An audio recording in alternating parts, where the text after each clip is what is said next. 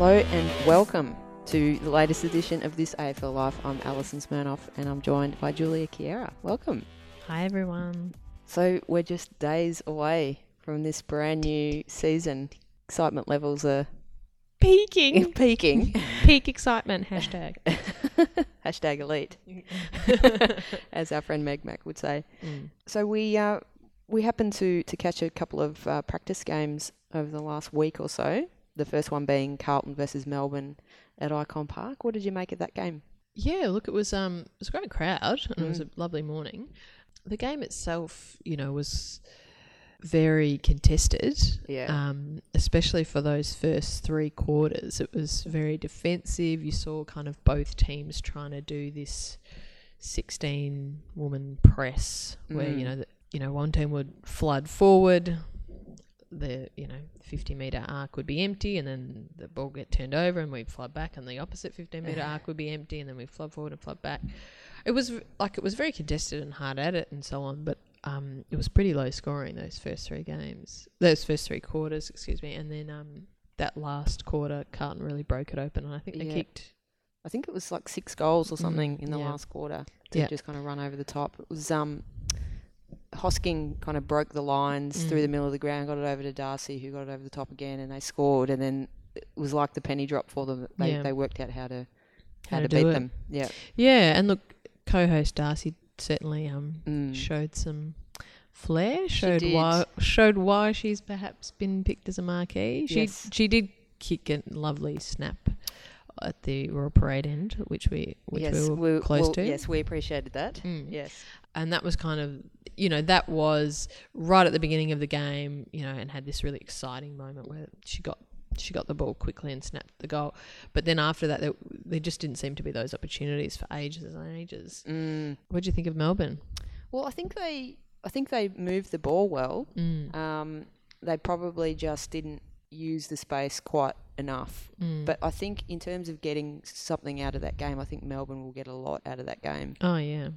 I felt, and reading some of the commentary and articles afterwards, that, perhaps this is going to be corrected and this is known already, but I did feel like Melbourne weren't really putting anyone in the forward line who is a key forward. I read afterwards that they were rotated a lot of players through and they were putting players in different positions and using it as a practice match, where you can just really experiment and not worry too much about that. But it did seem like whenever they did win the ball through the centre or on half back, that they would then be kicking towards a few players who just didn't quite look like they were assured forwards. They weren't leading straight up. They didn't really quite have that structure. I might just be talking to a few occasions that really stood out to me, but that's what I got. I didn't feel like there was a full forward or centre-half forward who was like, yep, I'm leading straight up the ground, hard lead, kick it to me. Yeah. I didn't really see that. There's a few kind of leads to the pocket, weren't there? Yeah. But I think also a key player for them, Lauren Pearce, didn't play. Yeah. She's their number one ruck. She normally hits the scoreboard when she rests forward as well, but because she wasn't playing, Cordner and Maddie Boyd were rucking, and I think you would find that Maddie Boyd might actually play that key forward role rather than ruck. Yes, interesting game. Yeah, it was an interesting game, but that last quarter really, you thought, wow, if this is what it's going to be like, it's going to get a lot of people excited, us included, because the goals were great, the movement was really quick. There were a few where they just took it from one end to the other and scored really quickly, and it's great to watch. Yeah, but those first three quarters, you did get the sense that people were a bit nervous, weren't quite settling into how I guess they'd want to play, coughing the ball up a bit too quickly, and just a bit of nerves, I hope. Yeah. And it's good that they get to play a practice match on, the grounds they're going to be playing on. Yeah. So hopefully you kind of shake out those nerves in those games. It was still quite a bruising game, even for a practice match. Speaking to a couple of the players afterwards, they were quite sore. It was a tough contested game. I think that's how Carlton are going to play. Yeah. But those players like Bree Davey, Katie Loynes, Audley, they all they're those kind of tough contested players. I think that's definitely going to be Carlton's style. Yeah, it was good to see former guest Katie Loynes out there. Yeah, it was fantastic. First game in a while for her, and she did a huge hip and shoulder in the first few minutes. Yeah. So, yeah, it was great. She got through that game unscathed. Yeah, and there was quite a crowd. Perhaps the crowd that came to that, practice match, it was a Saturday morning at 10:30. There was quite a crowd there, and then a few days later, what did we find out, Al? Well, they announced a change of venue from Olympic Park Oval to Icon Park for the opening game of the inaugural season, Carlton v Collingwood Friday night. I think it makes perfect sense, and to his credit, Simon Lethlean was at the practice match on the Saturday, and he obviously witnessed a pretty hefty crowd for a game that wasn't really advertised at all. No, not at all. I think, I barely just saw it. Barely saw it on maybe Melbourne advertised it. Yeah. But yeah, I think it makes perfect sense, especially after having watched a game now at Olympic Park Oval, just for comfort of the crowd, having a stadium to actually sit in. I think, especially for that first showpiece Friday night game live on Channel 7, I think it makes sense.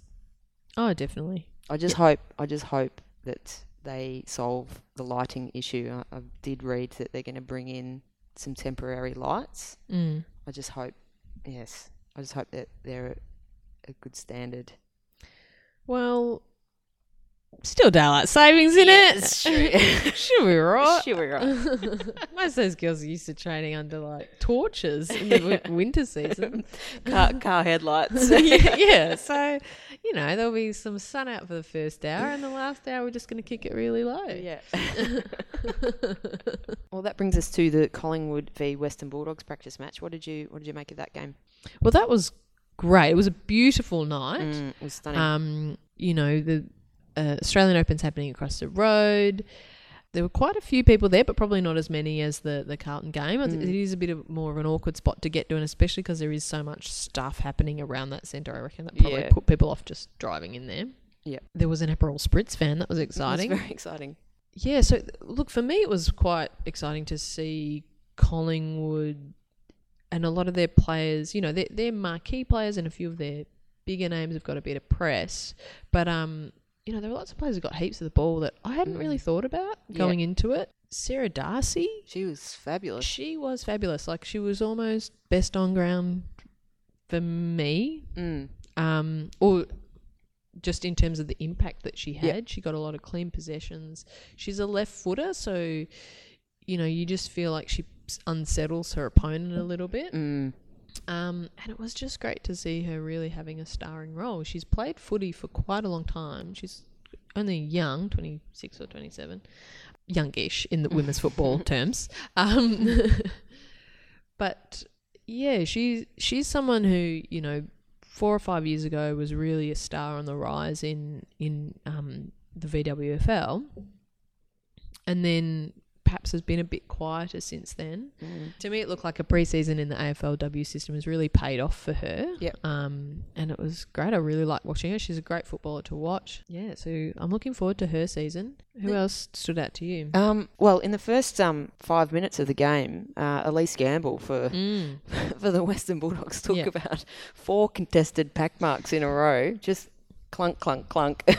And she's only really young. I think she's only 18 or 19. Those kind of exciting key forward types, I love to watch. And I think if you were only vaguely familiar with players, you'd be like, oh, Katie Brand's taken a few marks. No, that's not her. It's not Katie Brand. Yeah, that was great. Yeah. Hannah Scott also playing in the back line, actually. I'm quite used to seeing her play on the ball, but she's just an amazing penetrating kick, and she's quick and loves a contested ball as well. I thought she played really well. Yeah, definitely. Co-host Astro O'Connor, first game back for a long time. Yep. Got through it unscathed. Was playing probably a centre-half back type of position. Yep. She did very well, I think. Yeah, she's missed a lot of footy. No doubt would have had a few nerves going in, I would say. But to get through unscathed, I'm absolutely wrapped for her. Yeah.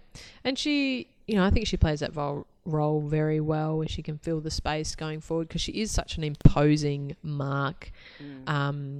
So if, her opposition are trying to get the ball into the forward line or clear the ball out of half back, she can really fill up that space, and she'll either take the mark or get to the next contest and impose it. There is a lovely, if you follow Cameron Grimes, a photographer on Instagram, there is a lovely picture of Asta in full swing, doing her best Taylor Harris. Yes. It is, as you said earlier, peak Asta. It is peak Asta. That is Hashtag peak yes, Asta. that is Asta O'Connor kicking action. Yeah, so that was nice to see.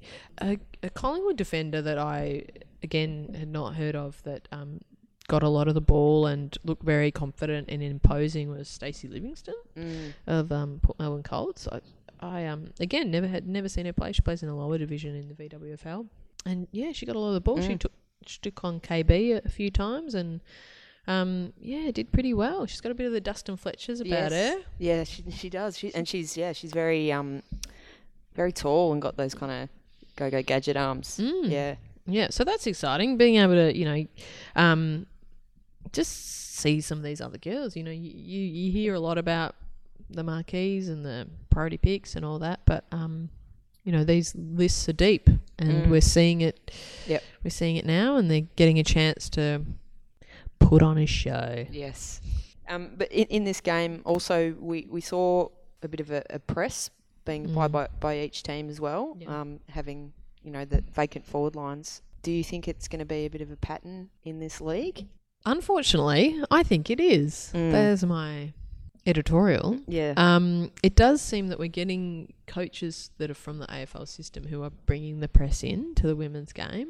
I'm not convinced. I think it makes for pretty bruising footy. Yep. That's not necessarily high scoring and might not necessarily be something that these girls are used to, and they've had to kind of get hold of it in the last 2 months, 3 months.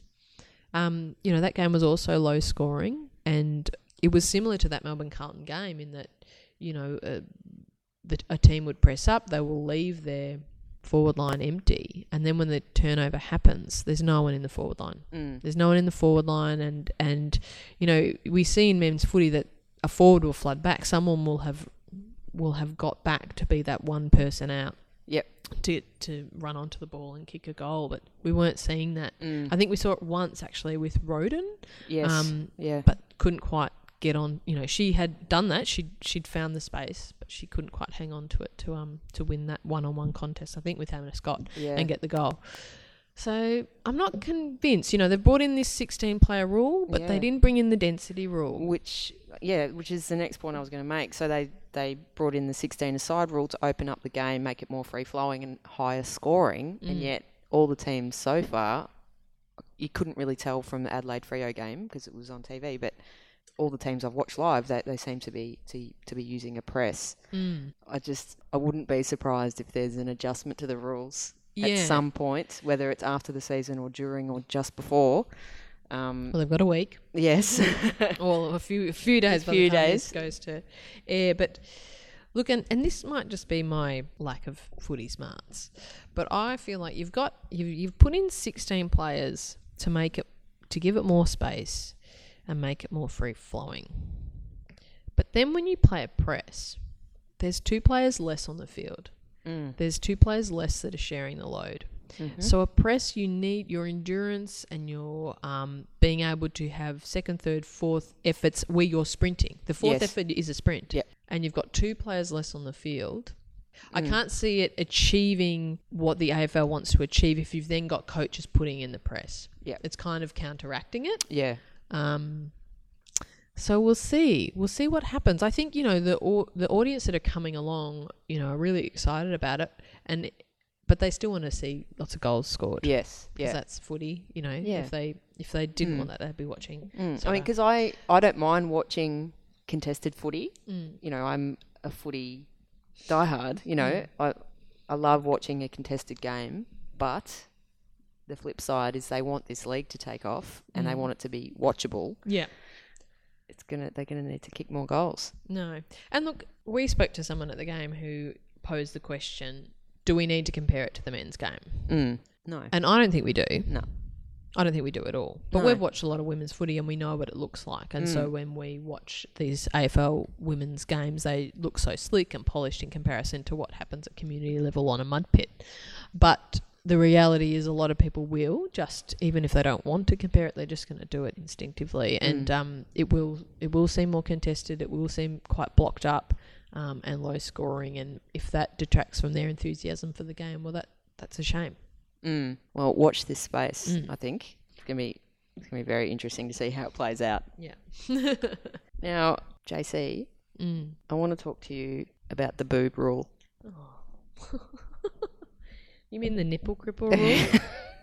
So, just for a bit of context for those that don't know what I'm talking about, on the 19th of January, an article popped up on the AFL website with the headline "Exclusive" in capitals. Headline says chest area to be sacrosanct in AFLW. Opening paragraph. The chest area will be treated the same as the head and groin in the new NAB AFL women's competition, but players will not face fines as penalties for on-field indiscretions. So it goes on to talk about how if a player is reported for wrestling, etc., they won't be fined. There'll be other penalties because of the pay gap, essentially. But They'll lose demerit points. Yes. The most interesting point to me was this line: the sensitivity of the chest area is also taken into account and will be classed as high or sacrosanct, just like the head and groin is with men's MRP matters. For starters, they can't even bring themselves to say breast or boob.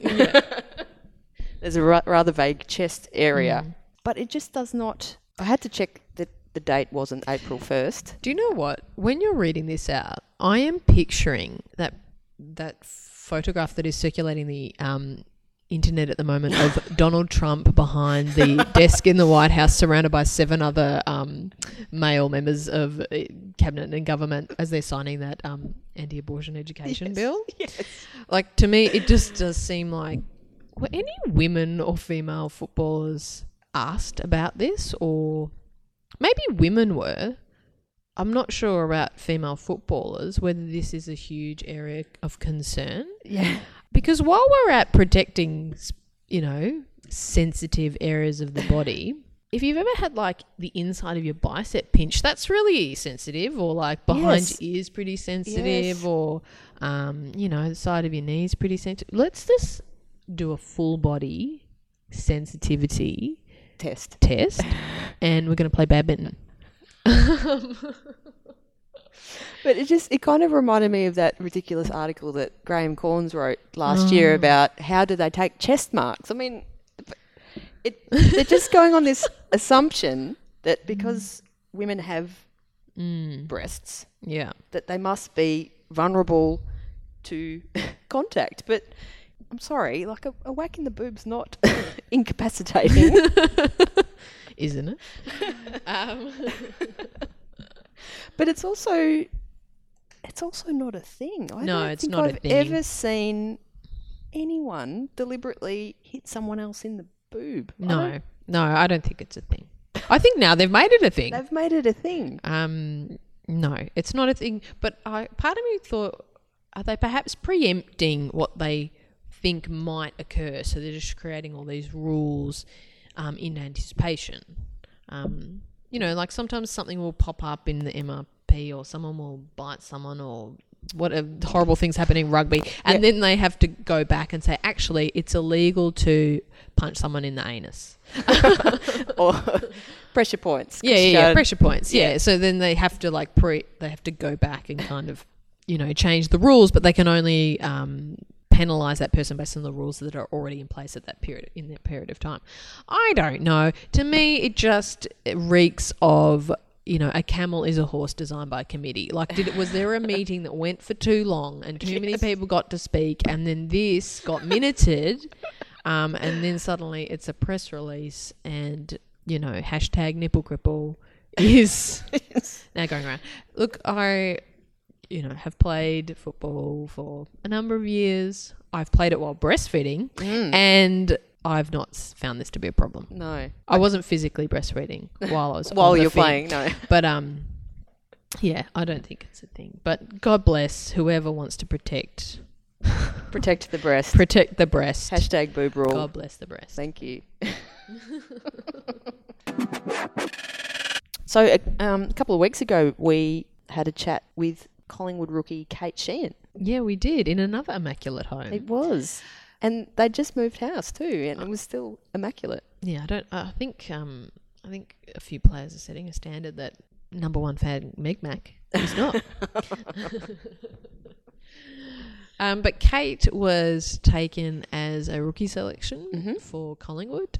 You might know her surname. She's the daughter of Mike Sheehan, long-time football journalist, sports journalist.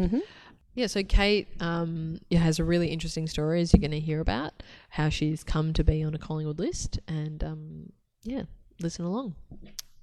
Here's Kate. Well, we're joined by Kate Sheehan today, Collingwood rookie. Thanks for having us, Kate. Thanks for having me, girls. Now, we usually start with some warm-up questions. Far away. Okay, so who did you grow up barracking for? Hawthorn. And who was your footy idol as a kid? I was obsessed to the point of being stalkerish on Dermot Brereton. Yeah. Yeah, Dermy. Yeah. That's the first Dermy. Yeah. Absolutely loved him. In fact, every article that was in the newspaper, I would cut out and laminate and contact. That's how, because they couldn't get wrecked, they couldn't get ripped, and on my walls. Yeah, that's brilliant. And this is often a difficult question, but what is it about football that you love? I don't know if I know why I love it, because I just always had it. Does that make sense? Yeah. Like as a kid, absolutely. It's all that was in my house the whole time. Dad, he comes up a lot in conversations, but it's just because that's been a huge factor in my life. And he was mainly working in footy. It wasn't crossing all sports. And so it was obsession. It was 7 days a week. We didn't take holidays through winter because Dad was always working, and there was people around at the house all the time. So we just had footies round. We had footy on TV. It was just everywhere. And I didn't get to 12 and go, oh, my friend at school likes footy and I start liking footy. That's all I knew. So that's all I knew. It's all I loved. It's what I grew up with. I wasn't a tennis player that fell into footy at 15. I was a footballer that got kicked out of footy at 14. That's a common story. Yeah. That's, reading stories about Daisy or Darcy. I was listening to your podcast last night. It's the same across the board. Everyone played. They played with the boys. And then it got to the point where you couldn't play anymore. And I'm older than most of these girls. So for me, there was absolutely no pathway back when I was 14. I turned 35 on Monday. So that's, 20 years ago? God, I feel old. How am I going to come up against these 22-year-olds? So, yeah, it was pretty devastating. Not having that avenue of being able to pursue something you love and something that you're passionate about. Like, I loved other sports, and I grew up playing a lot of basketball. I played rep basketball for the Spectres, and, I really loved that, but got to a point when I was 11, I was playing for the Spectres and playing under 13s, and coach told me I was fat. And I remember thinking, if this is what it's about, it's not for me, because I'm 11 years old and, I haven't even gone through puberty yet. And I think some of those experiences set you up for life. And I think the thing about footy and basketball was when I played it, I was free. I didn't think. I didn't overthink. And I'm a bit of an overthinker. Wayne, the head coach at Collingwood, knows this very well. But I like to be out there and get lost in it. And that's what I think footy does for me. I don't realise that I'm on a track at 8:30 at night and want to vomit. I don't think how hard that is. It's what it is. Yeah. And I love that about it. So your story is unique in how you've ended up on an AFL list. Your story of how you missed out on a lot of footy isn't unique, unfortunately, but you must be pinching yourself now that after having it taken away from you, that now not only are you back playing footy, you're back playing footy with arguably the most famous club. So can you tell us a bit about how you got onto their list? I was wanting to get involved in footy from a working point of view for a while now. With the league starting up and the girls becoming more prominent, there was definitely space for it. So I'd been had a few talks with people at the AFL, and I'd put a few presentations together around female sport and where it should be going, and based on some research I did at uni. And they got copies of that. We'd had some chats with a few people at the AFL, and then just out of the blue, nowhere, playing did not cross my mind. The only thing that crossed my mind in regards to playing was how devastated I was that I wasn't going to be able to do it. Mm-hmm. And I was really, I was thinking about this last night. I couldn't even watch those exhibition games because I was so pissed off. I was like, what? Like, they get to do it, I didn't get to do it. So I didn't watch much of it. I didn't really want to know much about it because I was just dirty. It's a selfish way to look at it, but that's how I felt. And then, just out of the blue, April this year, Simon Lethlean, I was coaching, I was on court, and I'd met with Lethers about a week earlier, and all of a sudden I get this email, and I shouldn't be checking my phone when I'm coaching, don't get me wrong, but I was like, why is Lethers emailing me? So I was like, let's pick up some balls, we'll have a drinks break here, and I'm reading it, and I swear to God I nearly vomited. I was like, he's kidding, like he doesn't, like, why are they sending me this? I knew he was sending it for a reason, but I didn't quite know why, or what they were planning, or what they were cooking up behind the scenes. Because they're pretty cheeky, those guys. And I sort of know them pretty well. Anyway, I wrote back and I said, what are you talking about? And then 5 minutes later, I got a text from Gillen. Are you going to play in the new league? Yeah. And I was like, what are they doing? But I did know that they had their first... the talent combine? No, they had a meeting that night, and I knew they were having a meeting, and it was their first female advisory board meeting, and I knew it was that night, and I thought they're all together. And I know that Gillen and Lethers are really tight, and I know that they both knew I could play, and they knew me well. Like, I was Gillen's tennis coach. We knew each other well. So anyway, I thought, they're just baiting me. But I got really excited and I was like, what do I do? So anyway, the next day, I actually wrote back to Gillen, really? I didn't even say hi, I just wrote, really? ... And he's like, I'm serious. And I didn't reply. I thought, treat him mean, keep him keen. It's the CEO of the AFL, you can do that. And then I think it was either that night or the next day, it was the Women in Footy lunch. And I'd already been invited to that through a mate of mine at the AFL, and Simon Lethlean messaged me at like 9:30 and he's like, are you coming tomorrow? I thought, what? I was like, I'm being bombarded here by some really important people. So I went to the lunch and they came up and spoke to me again, and we got a pretty sort of matey relationship, and Gillen's like, you passed it anyway. You probably couldn't play anymore. And I'm pretty competitive. It's like, well, I'll show you. He's like, you're probably not fit enough either. He's like, you are a bit old. So anyway, I thought, but I knew they wanted me to play, because I'd heard a few people had said that Gil had mentioned my name a few times. So I'd had some pretty serious injuries in the year before that, and I thought, I don't know where I'm at with those. I don't know how that will... I don't know if I'll be in a position to play. So I went to my doctor, and luckily it was my doctor is Bruce Reid, so he's the Essendon club doctor.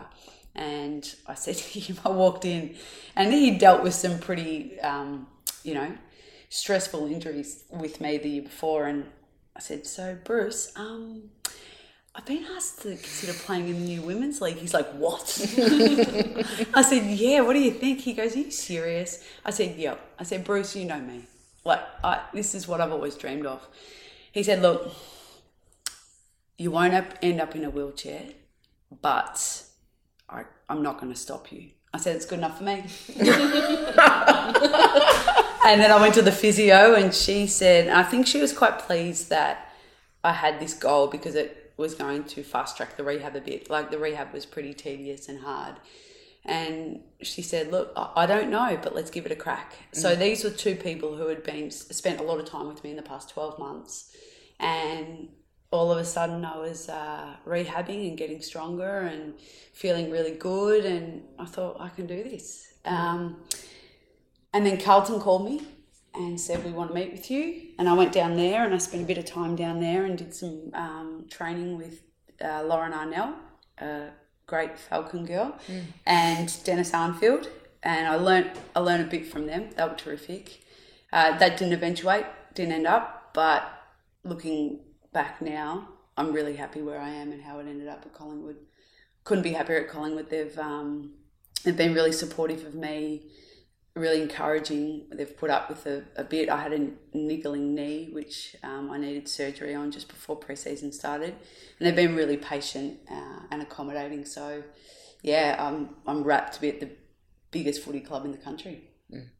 So those that have read anything about you in the media know that you've got a 6-year-old son, and there are a couple of girls in the league that have children. We know that, lots of male footballers have kids, and they would rarely get asked how they balance fatherhood and playing. Yeah, but true. I imagine that that's probably a line of questioning that you get, not just from the media, but just from everyone. Yeah. How are you finding that, and how's that going? I didn't think before I started it'd be too much of a problem, but I am noticing things a little more sort of 3 months into it. For instance, when Will, my son's name's Will, when he's sick, he wants his mum. And if I'm not here or I'm not available, it makes it harder. There is definitely a different bond between a father and a son and a mother and a son, children and parents, Yeah. And they really need their mums when they need their parents, but they particularly want to go to their mum. And just juggling it all, I find myself, I put a lot of guilt on myself for when I'm not around, or if he's missing out, or if he's at aftercare. So he was in prep in 2016, 2017, he's going to grade 1. There's that guilt of, 3 nights a week I'm at footy training, so I don't see him from 7:30 in the morning till the next morning. And the guilt kills you. Yeah, I think it kills most parents, but it particularly affects me. Yeah. Can I ask on the flip side of that, how excited is he at the prospect of you playing footy and him getting to watch you? Well, the positives around it are, all of a sudden he's got a female role model, sports role model in his life, and not just me. Take his mum aside. As if 2 years ago or even 18 months ago, anyone was to know or idolise a female footballer. And now all of a sudden he spots Mo and he knows Mo and he's like, there's Mo. And I think that's awesome. Yeah. And he wants to wear Mo's number. I've said that's a no-no. You're going to be the only kid in the country with 24 on your back, so you're wearing it. So everyone's going to wear 23, which is Mo's number. And I get that, and that's awesome. But he's really proud. He's speaking like a little boy to speak about women's footy and be proud of it. Yeah. So he goes to primary school and he has been telling lots of people, my mum's playing in the AFL. And he wears the AFL women's cap to school, and little things like this, which I just didn't ever see happening in my time, and let alone involving me. And I went to a few, I actually went to the Women in Footy lunch 2 years ago, and I reckon it was a girl from Perth, I can't remember her name, and she was speaking, and the excitement and passion in her voice, and I felt like I was missing out, and I felt a bit empty, but now I don't. Now I'm just really happy to be involved. However that translates, I'm just involved in a sport I love. And I could be standing in the street kicking the footy for an hour and a half and not even know the time's going. Whereas you put me on a tennis court and I can feel it ticking over. Like, I love tennis, I really do, and I don't want it to seem like I don't, but I find that I get lost in footy, and I think that's really good for Will to see me so passionate. He lives with elite athletes, so he's sort of used to that, but now he's seeing his mum do it, and I think that's a really good thing for a little fella to see their mums as professional athletes in a male-dominated sport. But also following your passion as well. Yeah. Because I really wanted him to love footy, but you can't force your kids. No. But just watching me do what I do with a smile on my face, and it's never a chore to go to training. It's never a chore to sit on the floor and do stretching or eat well. And he's just learning those habits because I'm doing them out of love, not out of being forced to do it. You are part of this whole new cohort of female role models that are coming out of the AFLW League. Like, I feel like these are role models that kids will be able to look up to that we've never seen before. Like people like Mo, who has a particular look that, you know, we wouldn't say a year ago would have been a role model. That, you know, the way that you know, the tats and so on. You coming back to getting a good shot at the sport in your 30s with as a mother. And lots of other girls, you know, all the girls have a different look about them.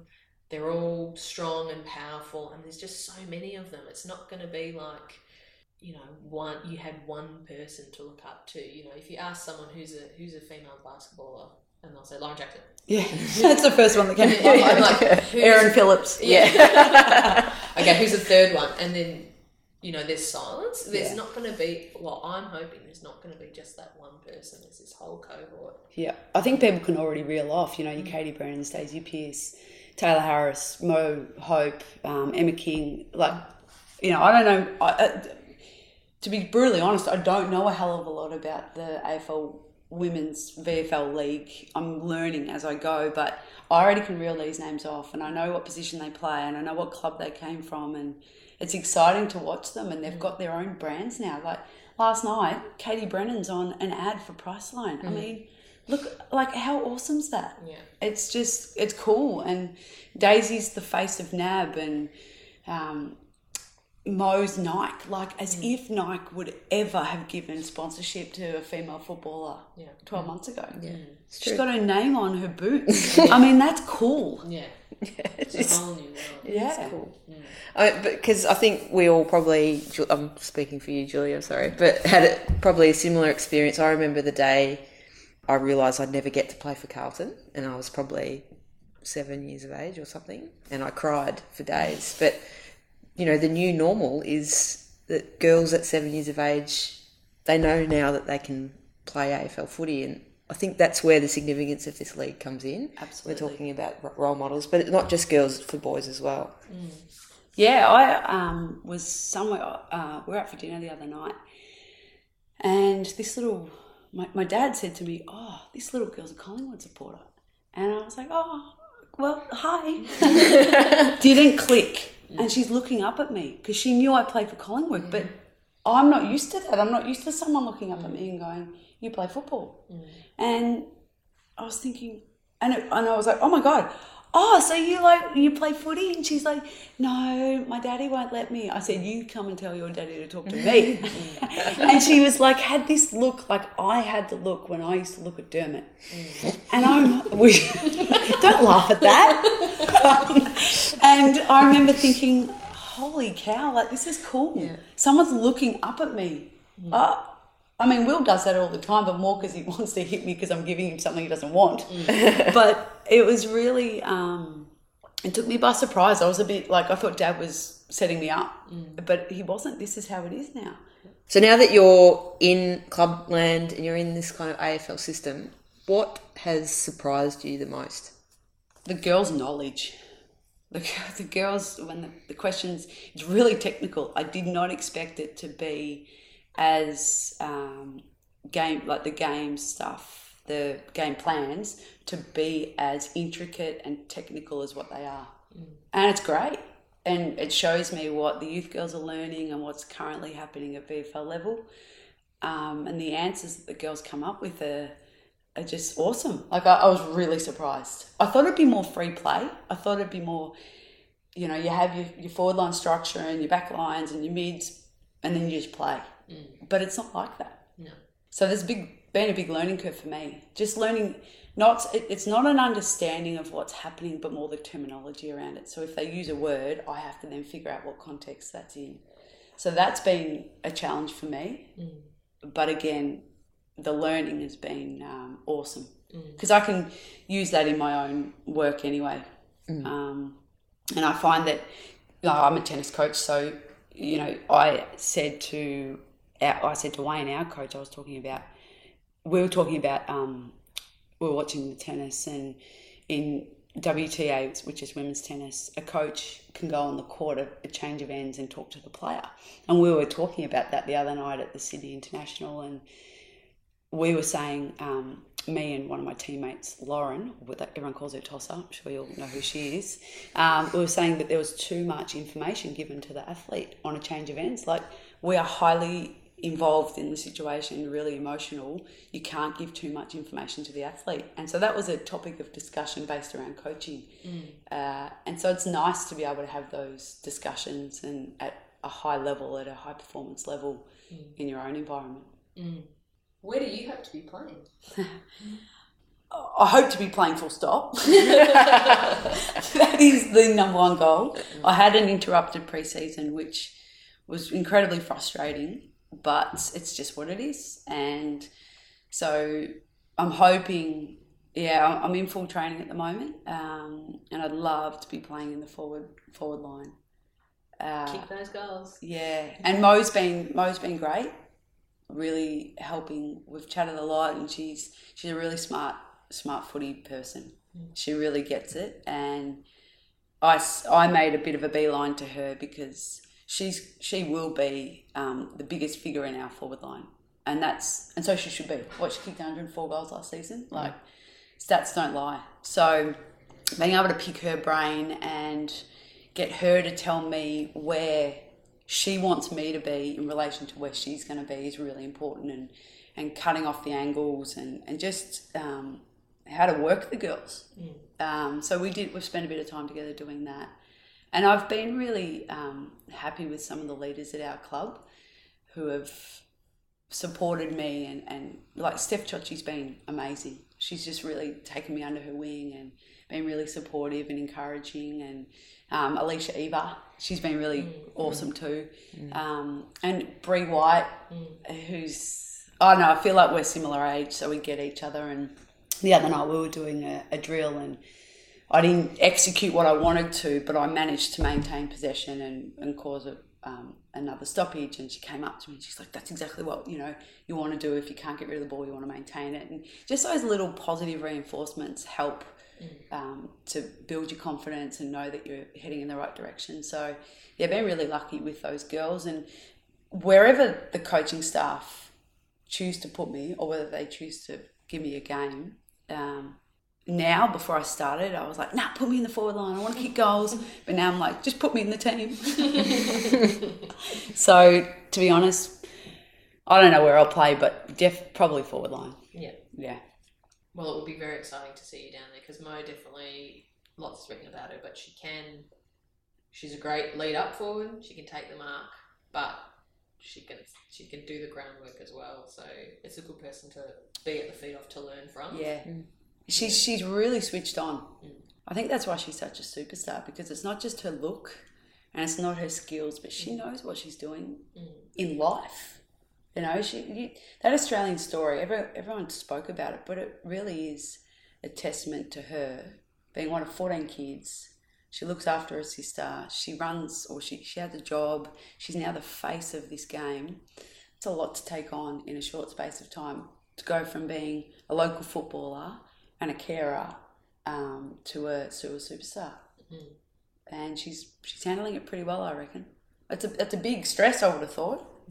So has this experience so far, has it whet the appetite? Are you thinking of staying in football post this season? Yeah, absolutely. Getting involved in the VFL? Yeah. The only problem for me is family commitments, and this has really cut into a lot of our time, which we're all happy to do and prepared to do. But then going through winter, and I've lost 5 days of my week in work because footy training is after school, and that's when my work is. So I've made a sacrifice to work less for this, and I want it to translate into some more permanent work in football. However that eventuates, I'm not sure, but yeah, I'd love it to become more permanent. When you're passionate about something, you want to work in it, and I think a lot of the girls are. Asta was saying on a podcast last night that all of a sudden all these people are ringing her for a job. I can imagine if you know someone in footy, their phone is going off the hook. Yeah. I would hate to be Josh Vanderloo right now. He's like, get lost. So yeah, I would love that too. I don't know what local club I would be involved with. I think it'll come back to that culture and proximity to work and home.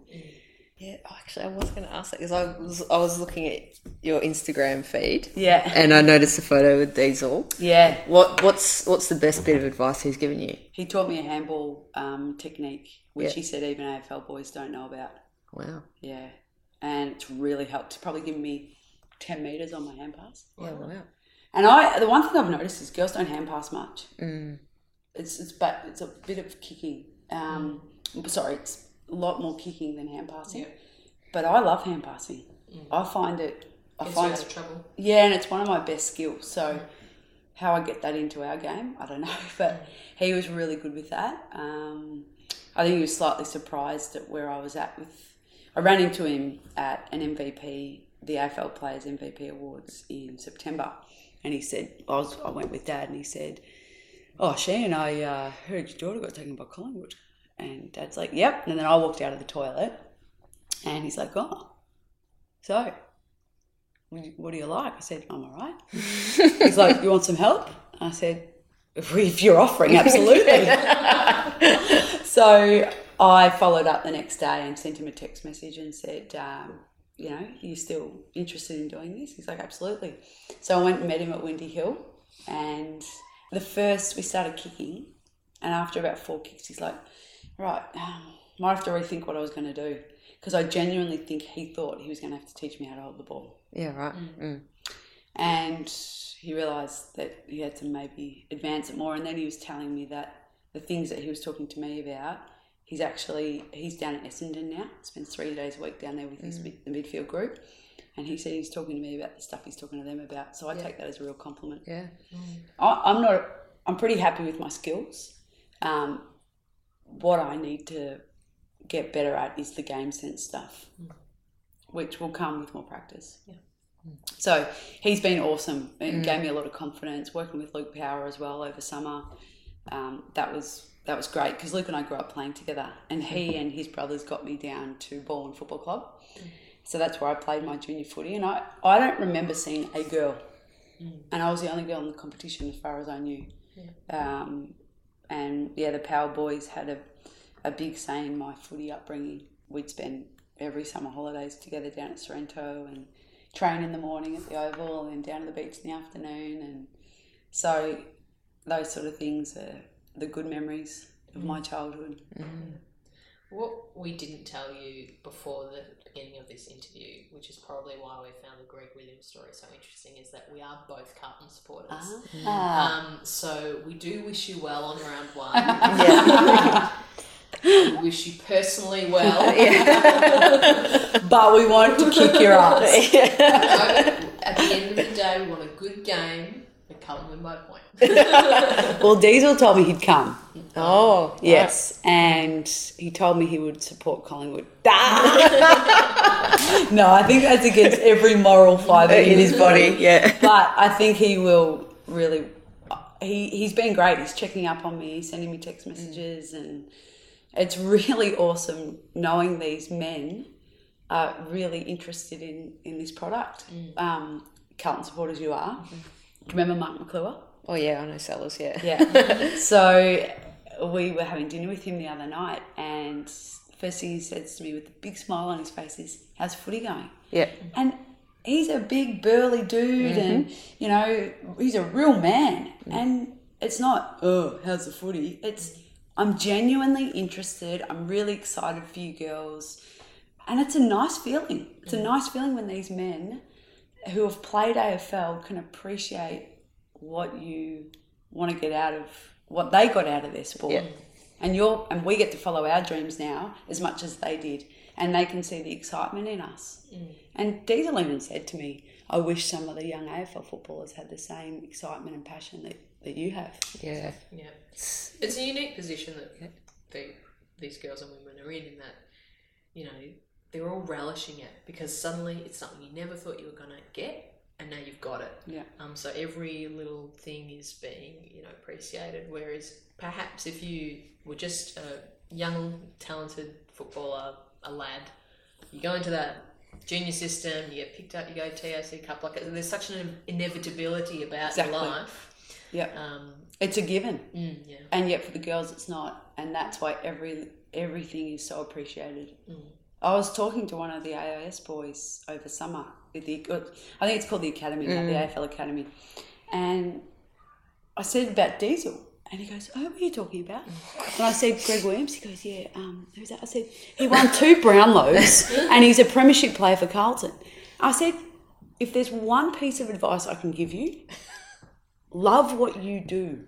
Immerse yourself in it. Be passionate about it. Be obsessive about it, because you will learn more from the stars than you will being in a training session, because we learn through viewing, not so much by being told. And I feel like it's in every sport. It's not just footy, but a lot of the young kids today are just waiting for information to be given to them rather than going and watching games and learning off. Like on my kicking style, someone said to me down the beach, they said, who taught you how to kick? I said, no one. All I did was watch Darren Jarman kick to Jason Dunstall. And all I wanted to do was kick like him. So I just copy him.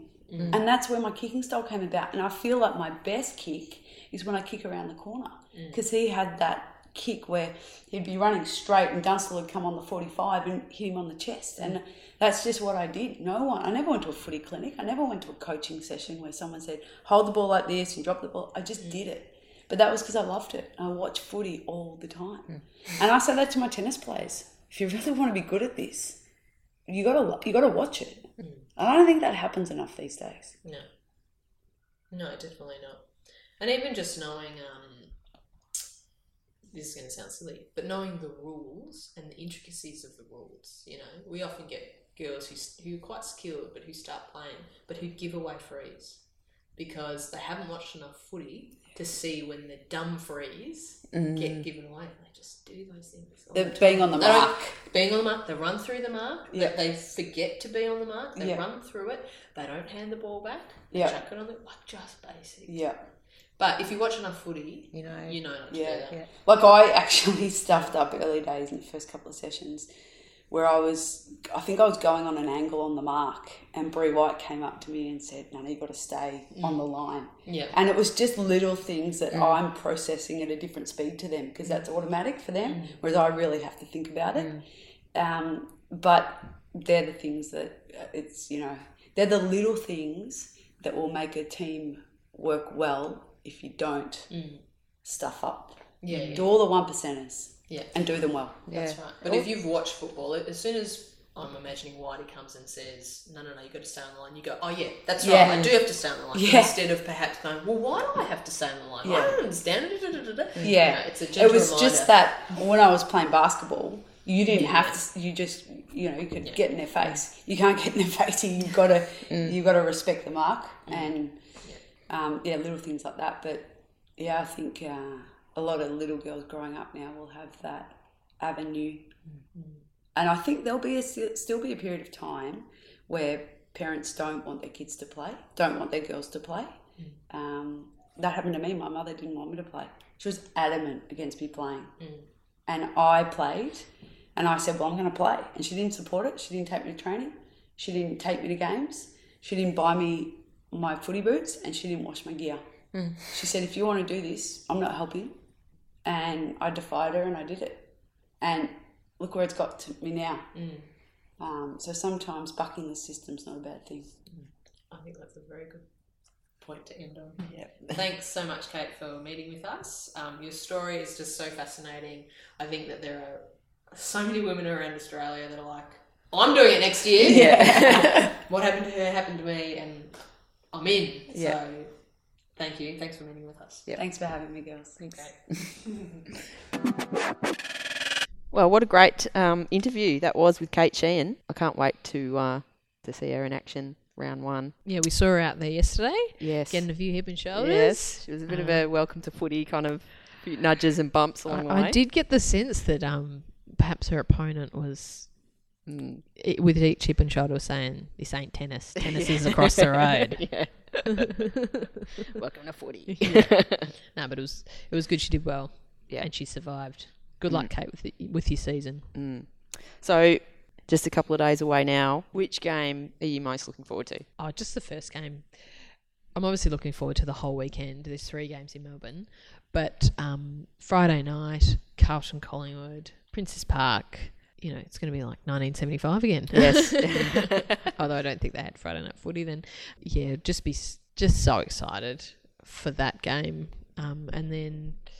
And to really see perhaps how it's going to change from the practice matches. I think we've already, seen a lot of good footy. And it's only been 2 games, but now, the stakes are higher. They're playing for points now. I don't think there's going to be as much experimentation with where we're putting girls. Yeah. People are going to be in their best positions. Well, with such a short season, like you really want to get off to a good start. You really want to get a win round 1. Yeah, because yes, it is a short season. There's only 7 games, so every 4 points, it will be so hard to claw back. Yep. If you start behind. So there's that game. There's the Western Bulldogs Freo game. Oh, I'm intrigued about that game. Yep. Yeah. Perhaps a player we've spoken to was pretty happy about that game because at least one of those teams will have a loss. Yeah. After the first game, perhaps indicating that those 2 teams are Teams anticipated to be quite strong. Mm. So that's Saturday night at Whitten Oval. We've got another game Saturday afternoon, is that right?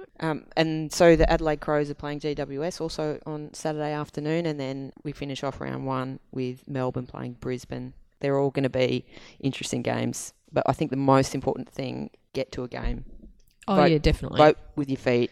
Yep. Support our players and fill the stadiums. Yeah, definitely. Look, if you're a Melbourneian, you've got no excuse. The 3 games are on 3 different days. Yep. You'll be able to get to, well, I don't know your particular situation, but they're on 3 different days. They're in the evening. Hopefully you can have a full day in a beer garden, not interrupting your last weekend of the school holidays, and then get along to a game. The other thing is, when you're coming along to a game, you might be wanting to get to know the players in the teams. And, yes. Someone by the name of Alison Vodka Smyrna has put together on the Change Her Game website some AFL team hubs that will really make that easy for you. I was using it yesterday at the practice match for Collingwood Bulldogs, and it did make it easy. So if you go to changehergame.com/Collingwood or Carlton or Adelaide or whichever team you're looking at, you get the team lists up and you'll be able to search for them by their Guernsey number. So when number 5 gets the ball, you can see that it's Emma Carney for the Western Bulldogs, and it does make it more interesting knowing who's out there, and there's so many players to learn, and it is all in one spot and makes it pretty easy than going to each individual website and trying to search through things. So that Alison must be pretty smart. Yeah, I think good. she's pretty switched on, I think. Yeah. She knows what the fans want. But yeah, we will reconvene after round 1, and we'll have we're still standing, if we still have a voice. Yes. But we will see you next time on This AFL Life. See ya.